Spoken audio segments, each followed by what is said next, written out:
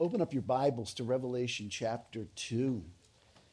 I am excited about this message. I hope you are when we get finished. First of all, I want to get back to a little bit of the background here. Ephesus is not an insignificant town. It's not an insignificant city. It's the first one in the book of Revelation that's mentioned, and I think it would have been the largest, and probably 250,000 people were living there. Some working, some traveling through, all of that kind of stuff. And in its early day, it was a center.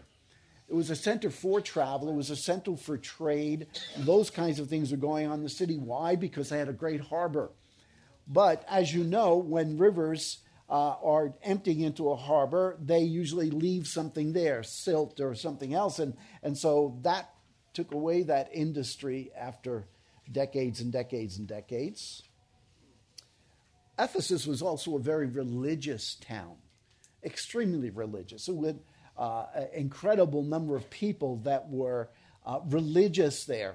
They were not Jews and they were not Christians, but they were a tremendous number. They worshiped the goddess Artemis. She was a fertility goddess.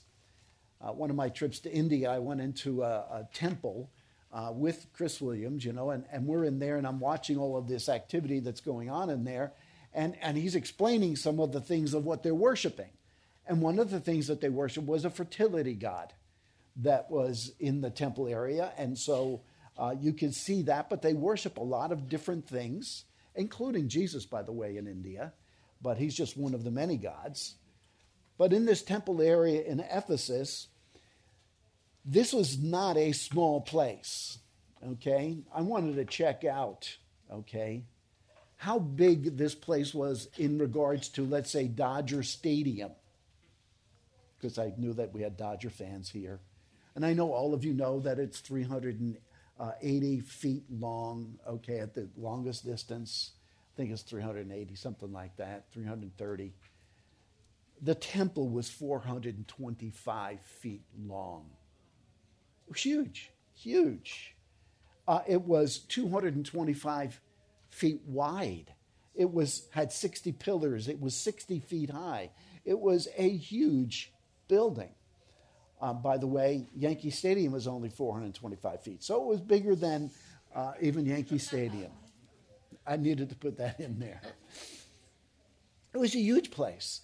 And activities were going on in worship all the time. It was a daytime activity. It was a nighttime activity. It was an all-the-time activity. People lived there at this temple, and they worshipped at this temple. It was one of the 7 wonders of the world in the ancient world. It was larger than, and actually 4 times larger than the Parthenon over there in Athens. So you're talking about not an insignificant building here. This was huge. The best estimate from sources outside Scripture is that the followers of John the Baptist went into that city right after they got saved, okay? They got saved without the Holy Spirit, so a little bit of confusion there. They didn't realize the Holy Spirit. Why didn't they have to get the Holy Spirit? Jesus hadn't passed yet, so you can't have the Holy Spirit given. John 14:26 says the Holy Spirit is going to teach them all things. Well, the Holy Spirit can only do that once Jesus is gone. And that's what had to happen. When Paul first arrived, he was there briefly, and then he left Aquila and Priscilla along with Apollos there to begin the ministry of the Word of God in this very significant city. It was a city that lots of people are going to have to go through. But here we are in Revelation chapter 2. We want to make sure we get to that message and not just the background, as I did last week. But in Revelation chapter 2, verse 1, it says this: "To the angel of the church in Ephesus write, the one who holds the 7 stars in his right hand, the one who walks among the 7 golden lampstands says this: I know your deeds and your toil and your perseverance, and that you cannot tolerate evil men, and you put to the test those who call themselves apostles, and they are not, and you found them to be false. And you have perseverance and have endured for my name's sake, and have not grown weary. But I have this against you, that you have left your first love. Therefore remember from where you have fallen and repent, and do the deeds you did at first, or else I am coming to you and remove your lampstand out of its place unless you repent. At this you do have, that you hate the deeds of the Nicolaitans, which I also hate. He who has an ear, let him hear what the Spirit says to the churches. To him who overcomes, I will grant to eat of the tree of life, which is in the paradise of God. There are some promises, some great promises there, folks. There is also some great warning there. There's significant warning there. You have to watch your Christian life. You need to be accountable in your Christian life. If not to yourself and to your speaking to the Lord and praying to the Lord, but you have to be accountable to other people in your Christian life. Why? Because the tree of life is the reward. Paradise is the reward. And so you need to be looking at those kinds of things in your heart and your life. And am I still walking with the Lord? All of those kinds of questions should be asked. Last week, I mentioned that there were 7 characteristics to each of you.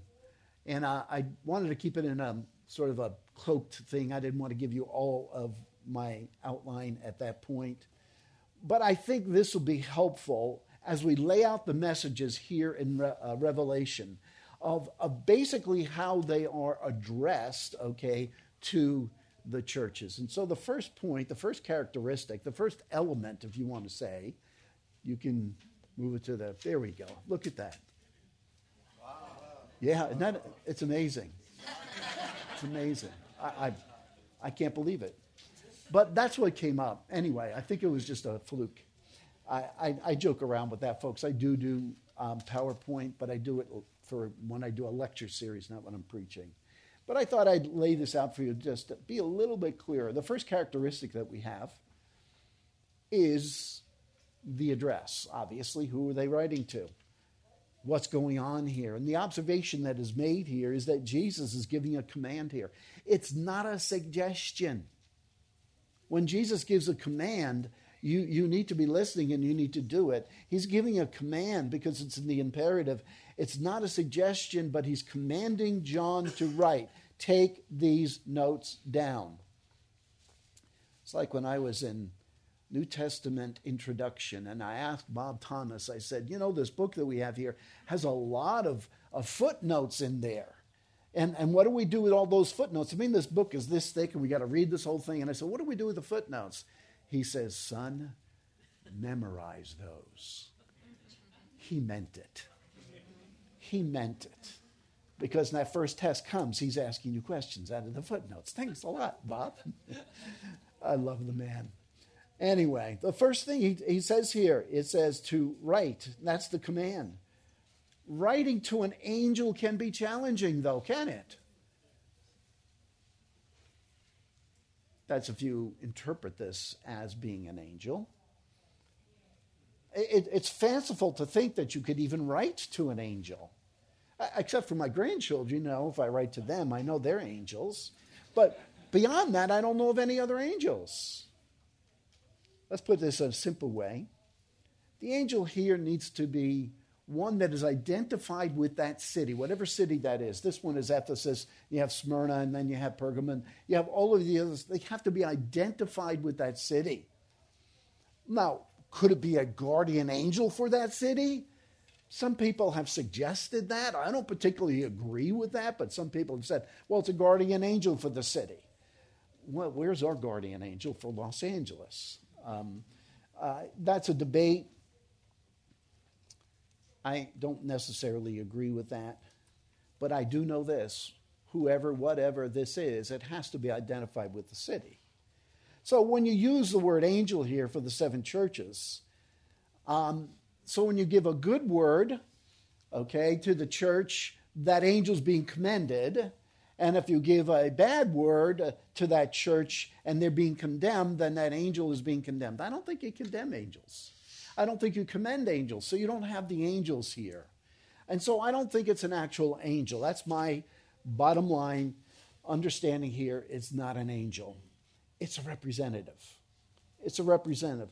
Representative in the leadership of the church. Could it have been an elder of the church? Yes.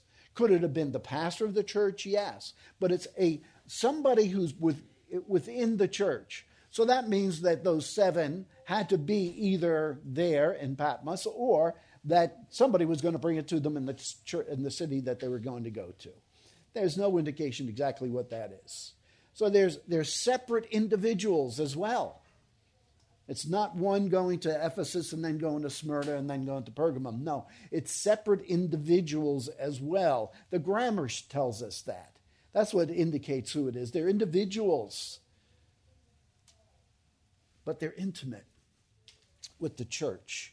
They know the church. They've lived at the church. And when I say the church, I don't mean the building, folks.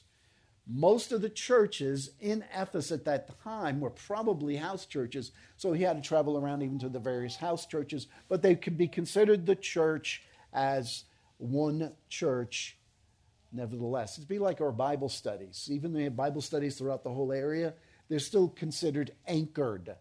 They're not considered something else. More than likely, this word angel here means messenger. It's a special messenger that represents the whole church, as I've been saying. When we look at the opening words here at Revelation, we see the progression of communication to the church. The revelation of Jesus Christ, which God gave him to show to his bondservants. So God gave it to Christ for the church. And he gave it to John. And John gave it to the angel or the messenger. So this is the progression. So that's the address. The second attribute, the second element is the attribute, I should say, is the characteristic, the attribute. And you see that at the end here of verse 1. It says, the one who holds the 7 stars in his right hand, the one who walks among the 7 golden lampstands says this. There's a picture here that we're getting. Picture that is given here is this attribute of Jesus that's coming across is that even more powerfully than we have seen in the past, because we've seen this in the past. If you look at verse 20 of chapter 1, it says there, as for the mystery of the 7 stars, which you saw in my right hand, Jesus was holding those in his right hand, but here uses a different word. It uses a word that's more intense. It uses a word that's more powerfully that Christ is holding on to them. He is not letting go of them. They are his, and he's not letting go of them. And they're his in the sense that he is going to hold them to the word of God. He's going to hold them to loving other people the way he wants them to be, that he wants them to love. So he's grasping onto them. That's the picture that we get here. And I believe this is done for a particular reason, because he wants to emphasize that Jesus is powerfully in control of all the churches. You sit there and you say, but he's in control of the Methodist church that has a rainbow flag on it? What do you think? Of course he is. Of course he is. He hasn't let go of them. He hasn't let go of them. Maybe there's somebody in there that's saved, but I can tell you this. They're going to be held in judgment by Jesus Christ for having that rainbow flag there and promoting homosexuality and transgenderism or whatever else they may promote. They're going to be held in judgment for that. So yes, they're powerfully being held in his hand. He's not letting go of them. He has complete authority over them, and at the same time, he has complete grace over them. Complete grace. And he's going to do what he wants to do. And it's not just up to us and what our thinking is. He's in control. And you know what? No one can get away from him. That's why you have this holding on to them. The Lord Jesus Christ is engaged. He's engaged. He's engaged in his interest and care for his people. Jesus holds the 7 stars with authority. He holds it with grace. The saints of God are in his hands. And he has comfort for them. He has care for them. And you know what? He has correction for them. You know, as a counselor, there's often when I've told people what you're doing is wrong. And how you're living is wrong. People would say, but you don't love me by saying that. I go, wait a minute. That correction is what's necessary. You know, if your car is going over the cliff, I'm going to tell you to stop. Is that wrong? It was like this person said, well, you know, we're doing church discipline on somebody, which today we're going to do probably if they haven't repented. That, you know, that's pretty harsh to do that to somebody. And I said, you know what? Let's take it this way. Why don't we take your child? Let your child run out on Roscoe Boulevard and we just sit there. It's not loving to stop them. Of course it's loving to stop them. You keep them from getting hurt. You call that person back from falling over the cliff in their sin, and that's what's going to happen. Yes, Jesus Christ is going to correct. And I'm going to do the same thing with what the council says. You need to be corrected. You need to be corrected. Additionally, the picture of Christ here among the seven churches, the lampstand where he's walking around, it tells us that, frankly, he knows us. He knows us intimately. He's not letting any church, any elder board, anybody get away with anything that he doesn't want them to get away with.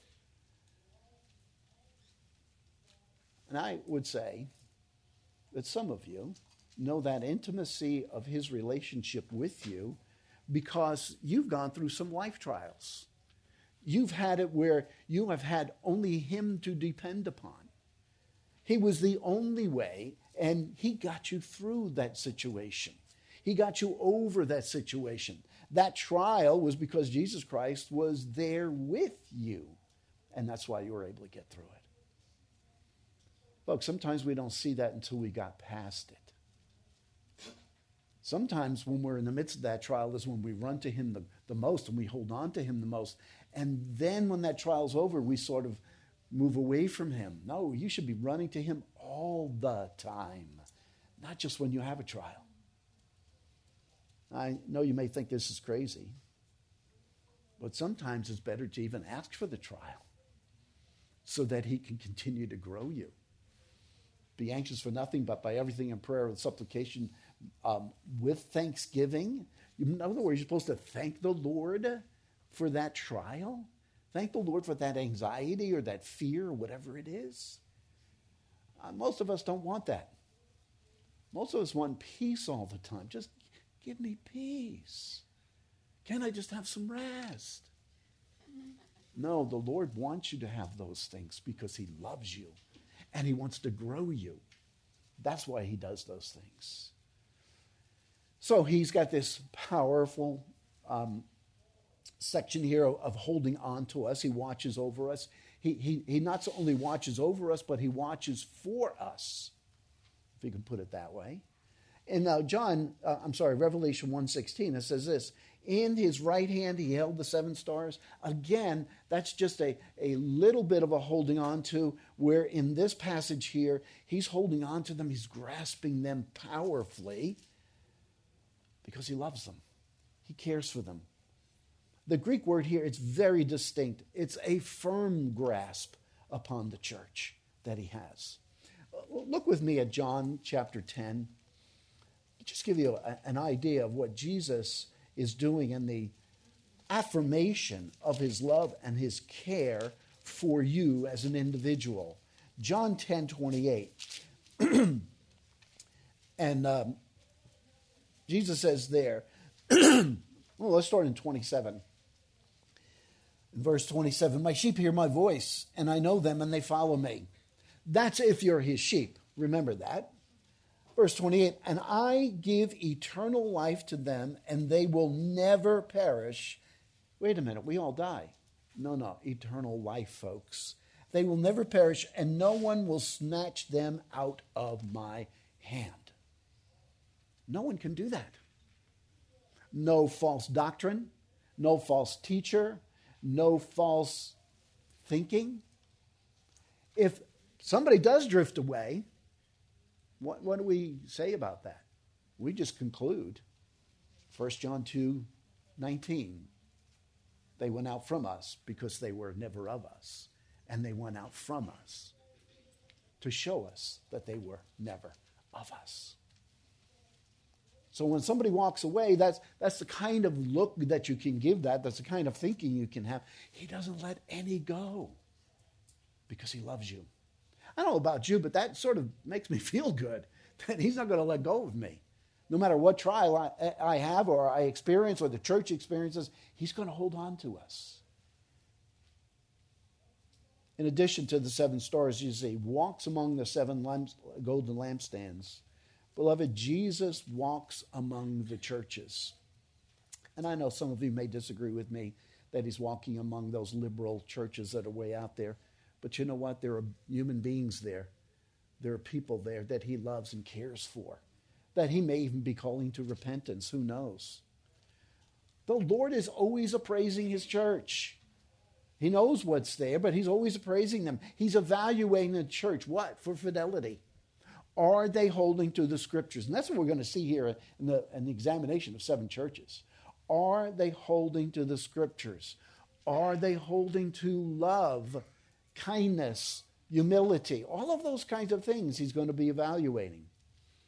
So we've had the address. We've had the attribute. Shows us his care. Now we have the approbation. The third characteristic of the church. We see that in verse 2. I know your deeds, and I know your toil and perseverance, and you cannot tolerate evil men. And you put to the test those who call themselves apostles, and they are not. And you have found them to be false. And you have perseverance and have endured for my name's sake and have not grown weary. I know. Folks, this is not something that Jesus Christ just learned. This is something that's inherent. He has this complete, full knowledge that he knows. It is not something that's growing along the way, but it's something that's inherent, if we could even say it in those terms. There's beyond facts knowledge. Know that. It's beyond facts knowledge, down to the very thought, the very idea of what you wanted to do that goes into action here. I know your works and I know your deeds. It's not just seeing the works that are done, but why the works are done, why the deeds are done. Years and years ago, I had a young man come to me and he was questioning, why do I do what I do? He's playing music, not this young man, but a younger man. And he's wondering, why do I do this? Do I do this because I get all over the people to say, wow, really good, I really like that? Or am I doing it to worship God? Do you know what? The Lord knew that. I told him, I said, I can't know why you do that. 1 Corinthians 3 tells me that he knows your deeds as well.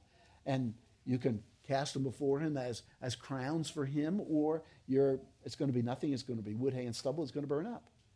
But you should do it anyway. You just need to change your attitude.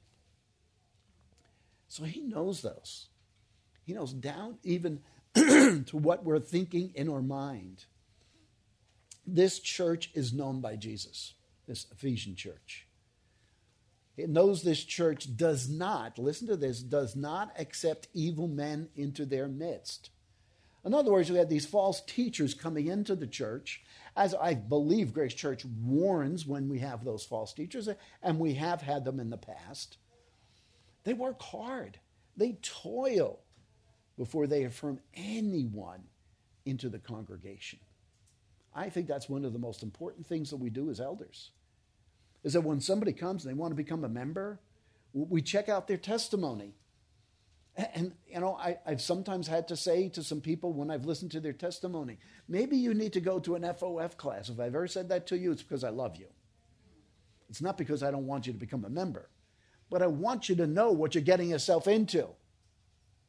You don't go into it blindly and I just sign you up, and that kind of thing. No, we need to make sure that they are actually members, not of this church, but of his church. Are they truly believers?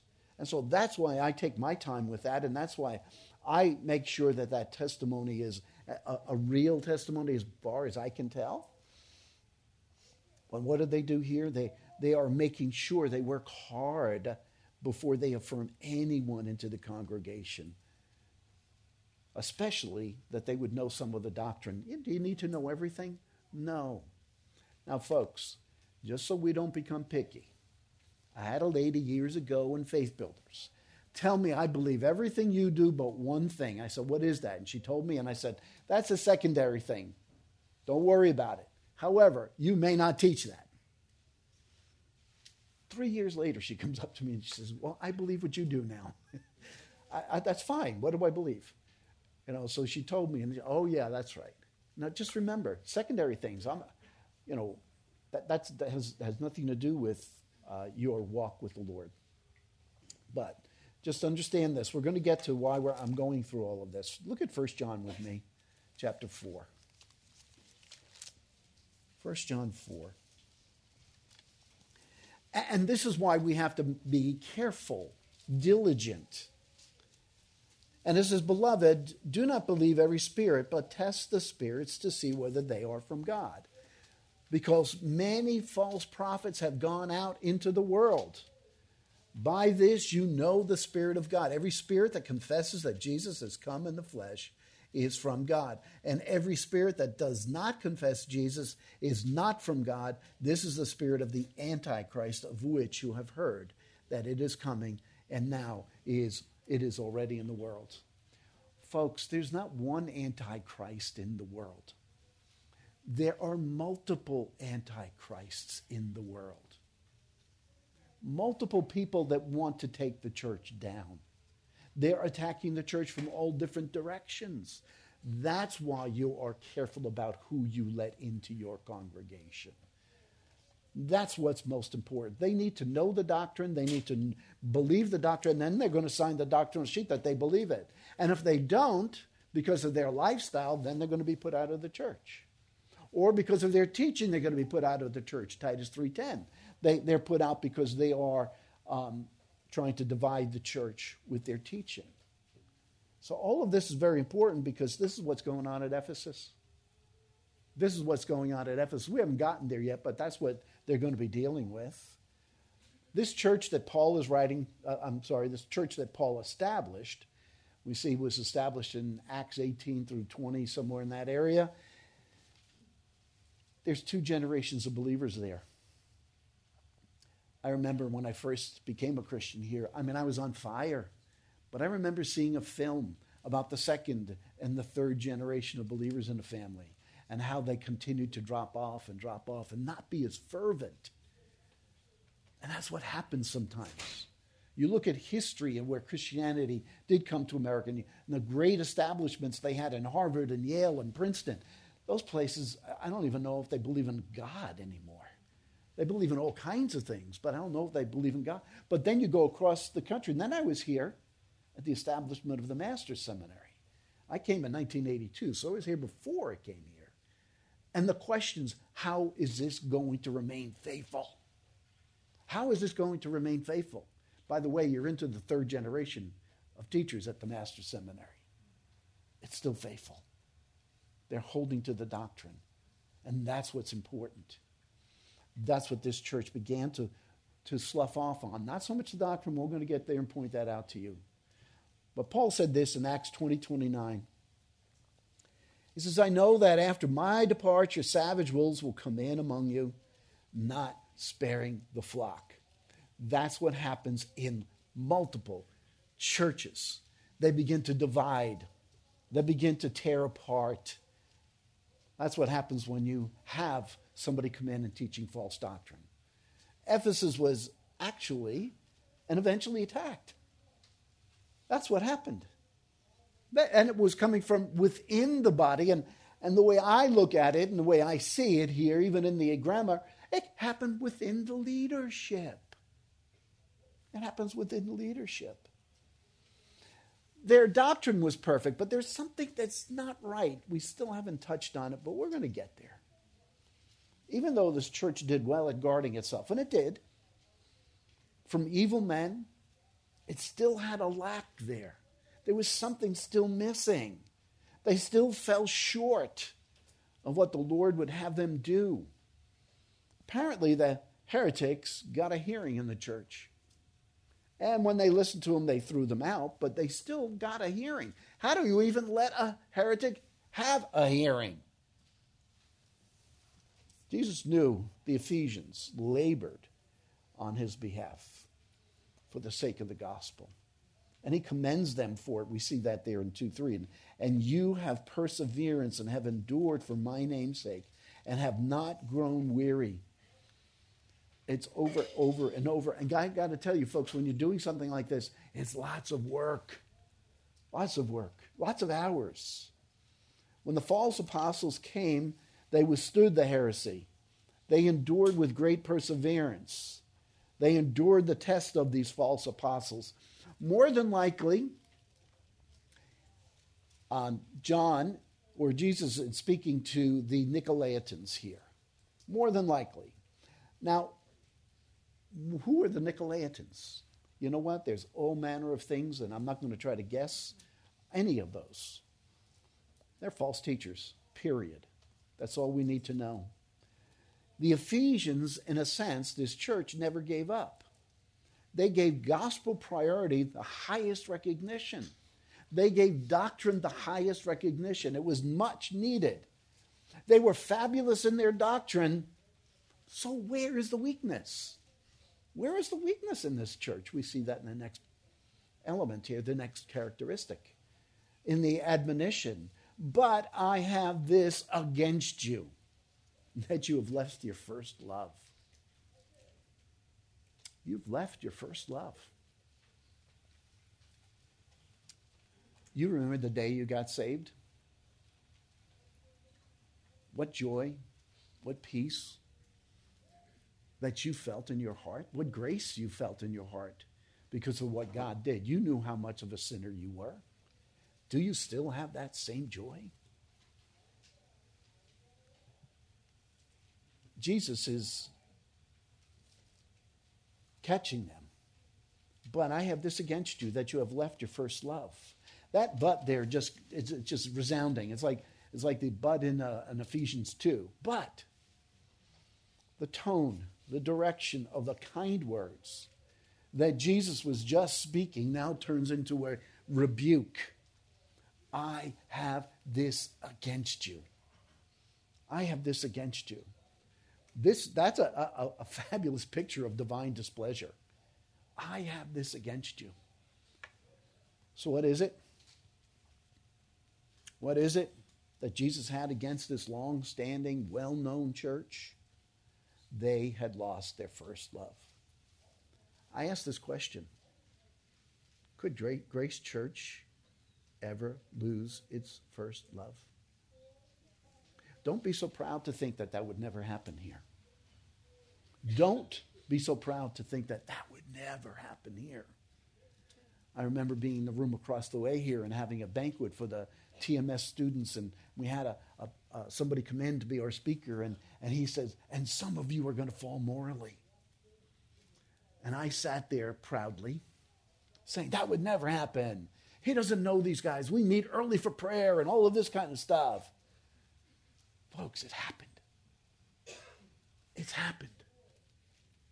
Don't ever be so proud that it can't happen here. That's when it is going to happen. Don't lose that first love. You cherish him all the time in your life. I have this against you.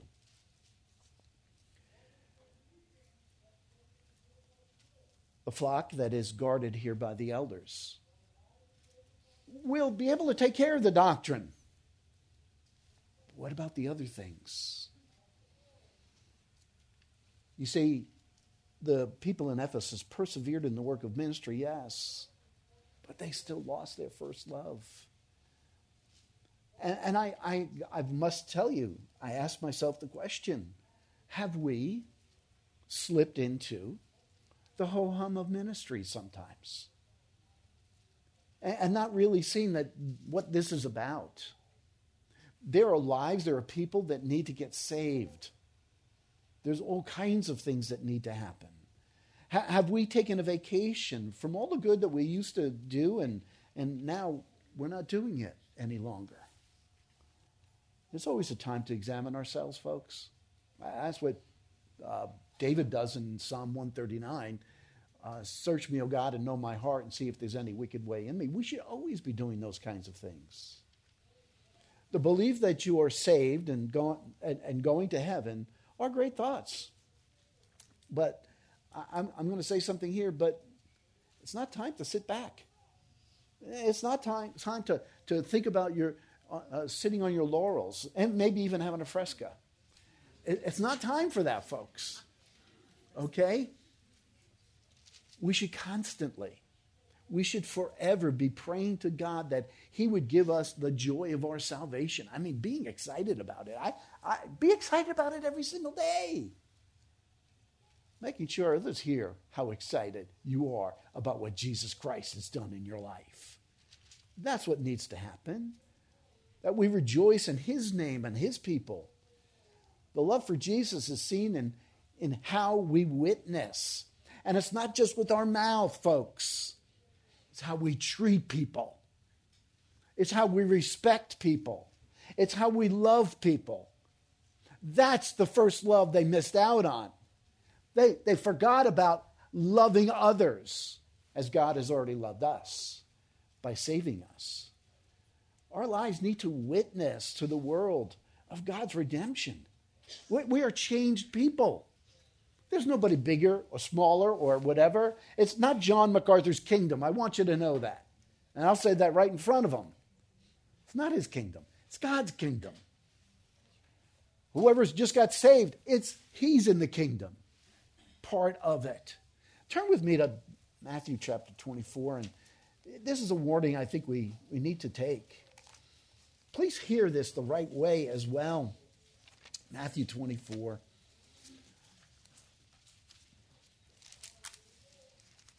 Starting in verse 9, this morning I was reading it again, and I said, no, I need to start a little earlier.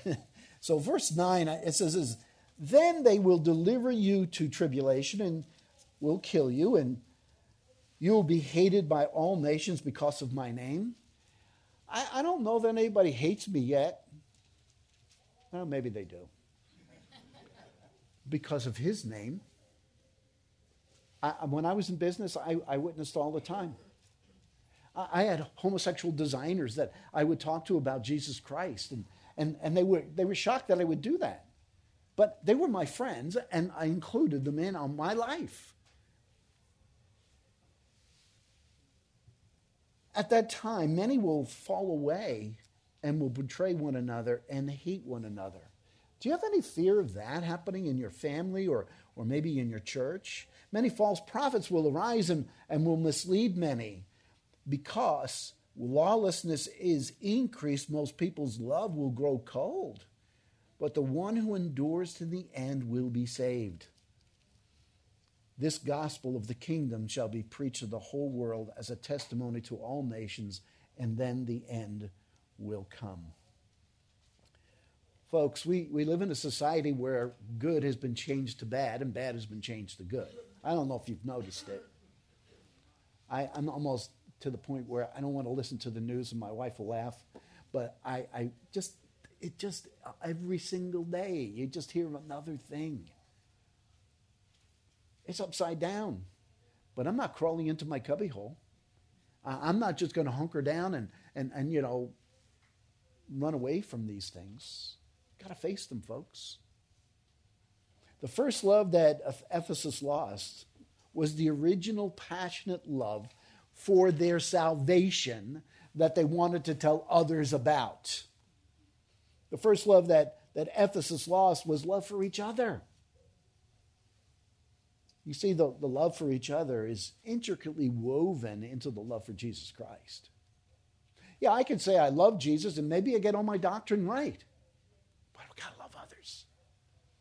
I've got to love others. I've got to care about them. The first generation of believers in Ephesus was on fire. They told everybody about Christ. When you come to the second and the third generation of believers, the fire begins to die out. And the caretakers of faith begin to take over.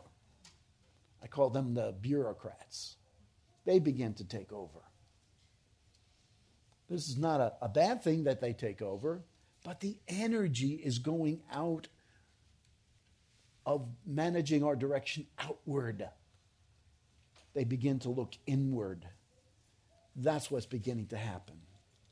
Listen to what Paul has to say in his letter to the Ephesians. This is, the last verse in all of Ephesians, and he says this: grace be with all those who love our Lord Jesus Christ with incorruptible love. Are we loving others as we love Christ? Are we loving others? Robert Thomas, I've already mentioned him once, he said this, quote, love is not reciprocation. Did you hear that? Love is not reciprocation. It takes the initiative, is sacrificial in nature, and meets the needs of its object. That's what love is.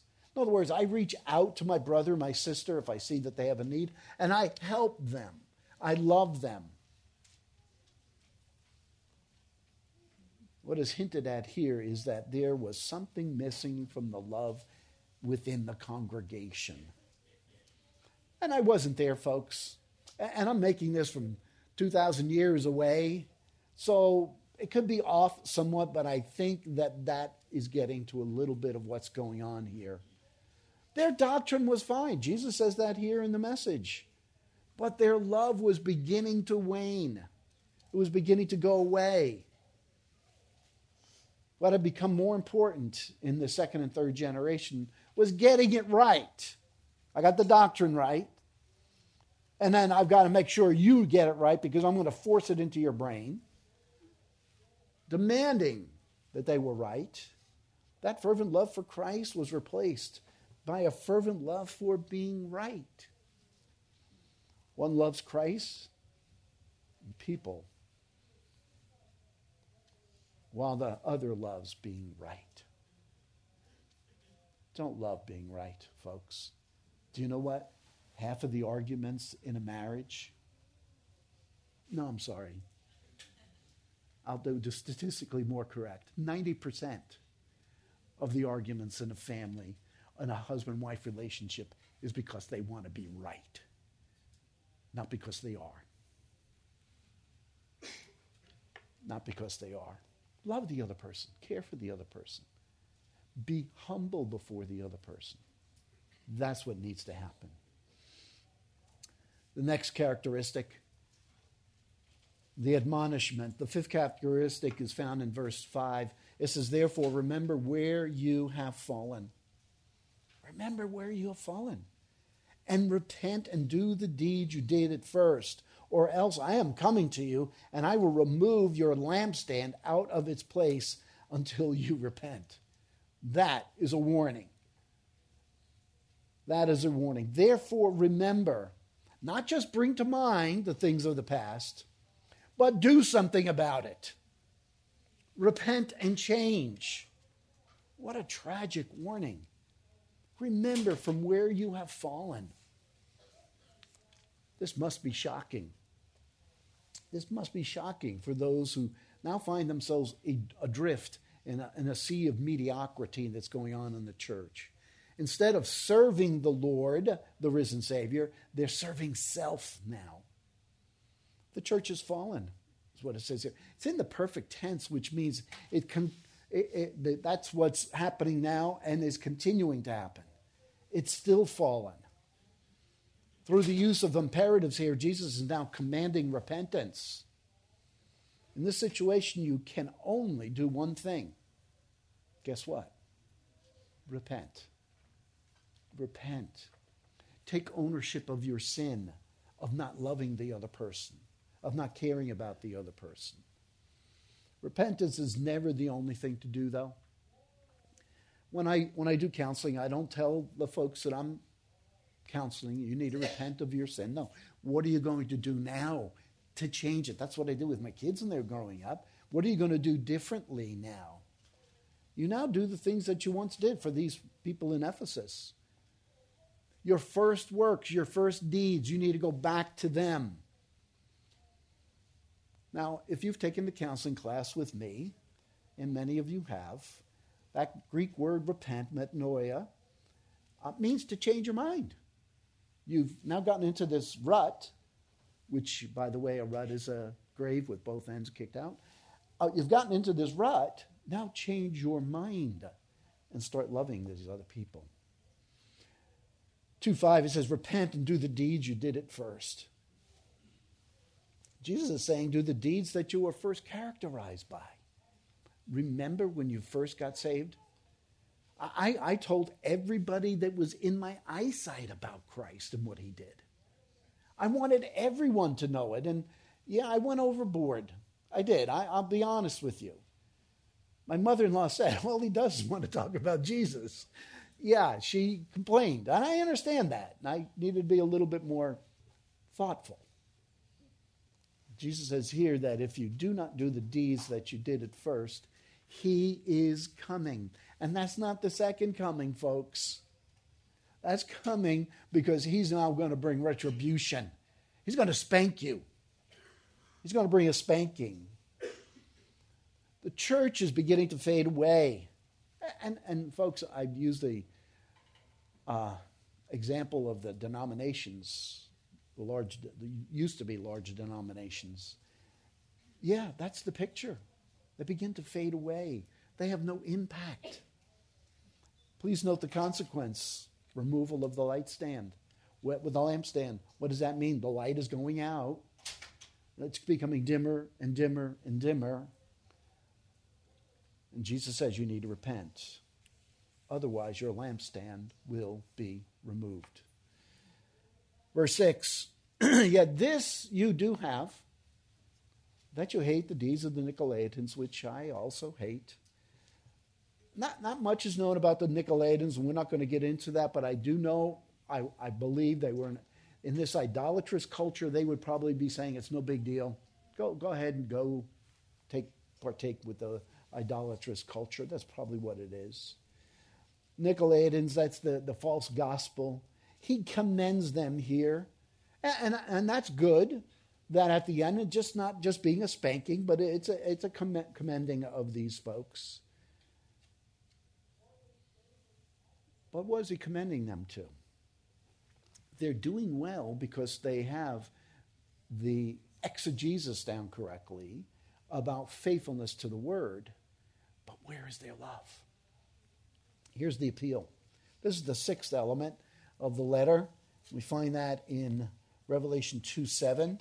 He who has an ear, let him hear what the Spirit says to the churches. He who has an ear, let him hear. Do you know, I look at that passage there, that section there, and I say, he who has an ear. Do you know how many people put their hands over their ears, over their eyes, over their mouth? They don't want to hear. I have those three little figures on my desk in my office. And sometimes I say to the counselee, which one are you?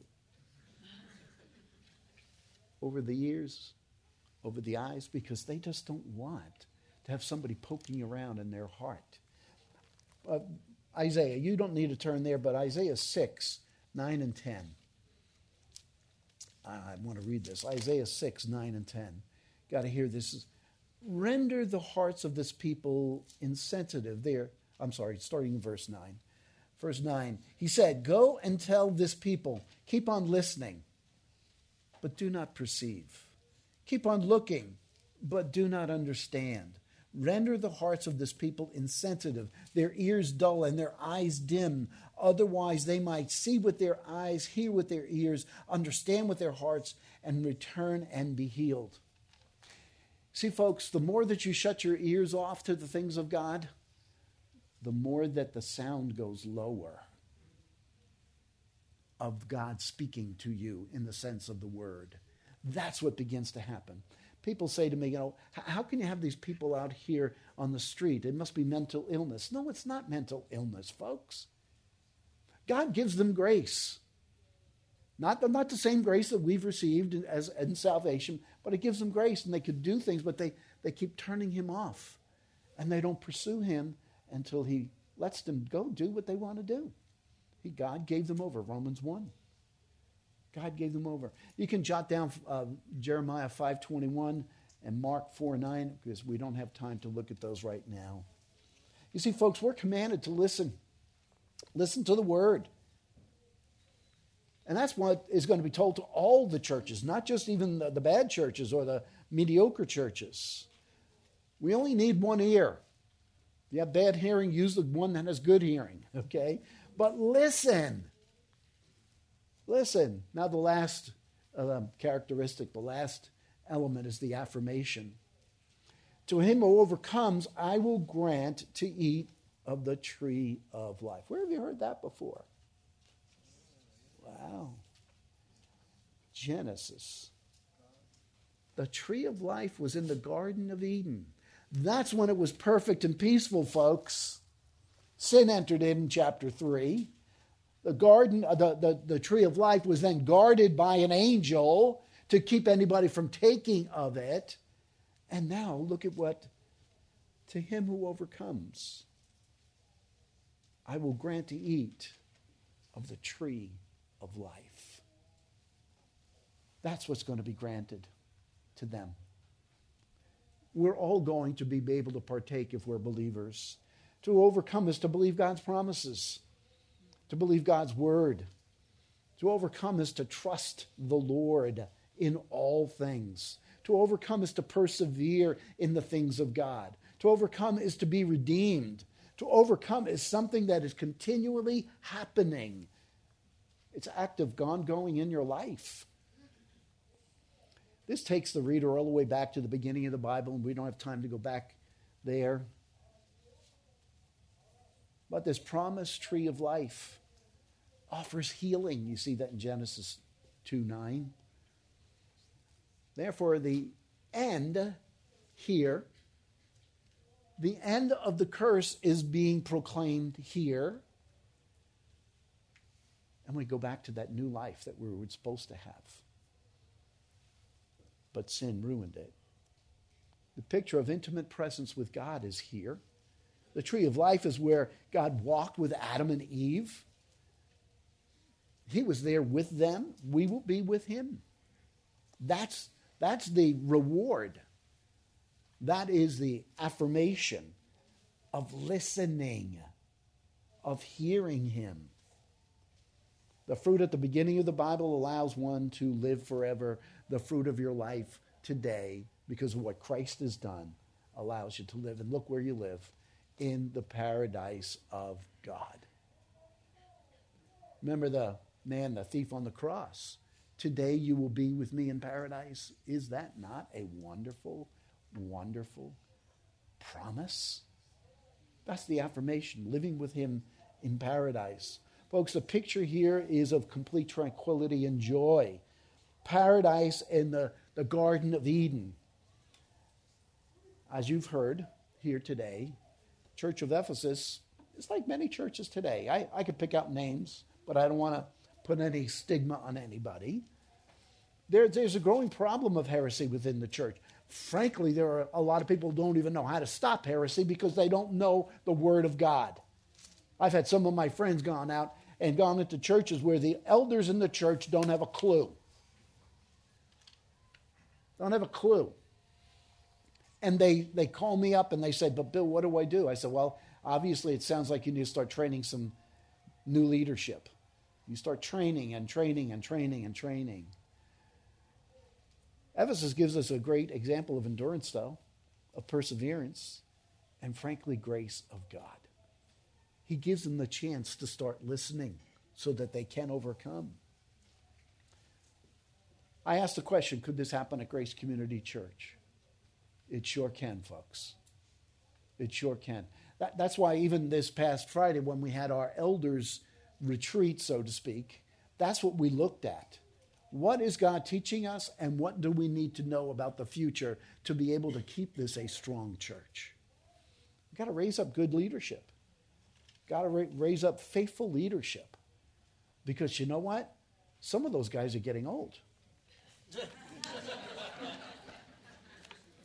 I know I wanted to give you a chance to think about your heart before the Lord. And I don't see anybody at the doors yet. Why don't you take a couple of minutes, and then I'll close in prayer. We're going to go down to have communion. We go down to hear a message, and I think it's a good one, of course. I always think they're good. But I want you to examine your heart and where you are with the Lord. How is your love for your brother, for your sister? Maybe even for your spouse. How is your love for your parents, your children,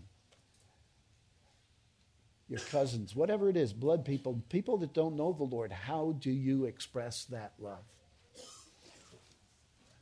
And examine your heart to see whether you're ready to take communion today.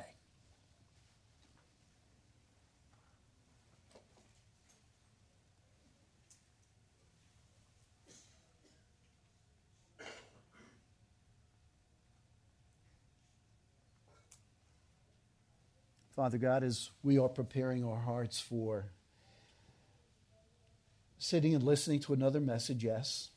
We pray that we would take that message in, yes. We pray, Lord God, that our love for those even in our midst today would grow. Those who live in our neighborhood would grow. And that, Lord God, we would be able to express to people the hope that we have in Jesus Christ. That first love, that first day that we were saved, we remember it and want to explain that to people and how excited we were. Lord God, keep that excitement in our heart, that first love we had for you would be warm, would be even intense. Lord God, we pray that we continue to grow to be the people of God that you want us to be. And we pray this in your magnificent name. Amen.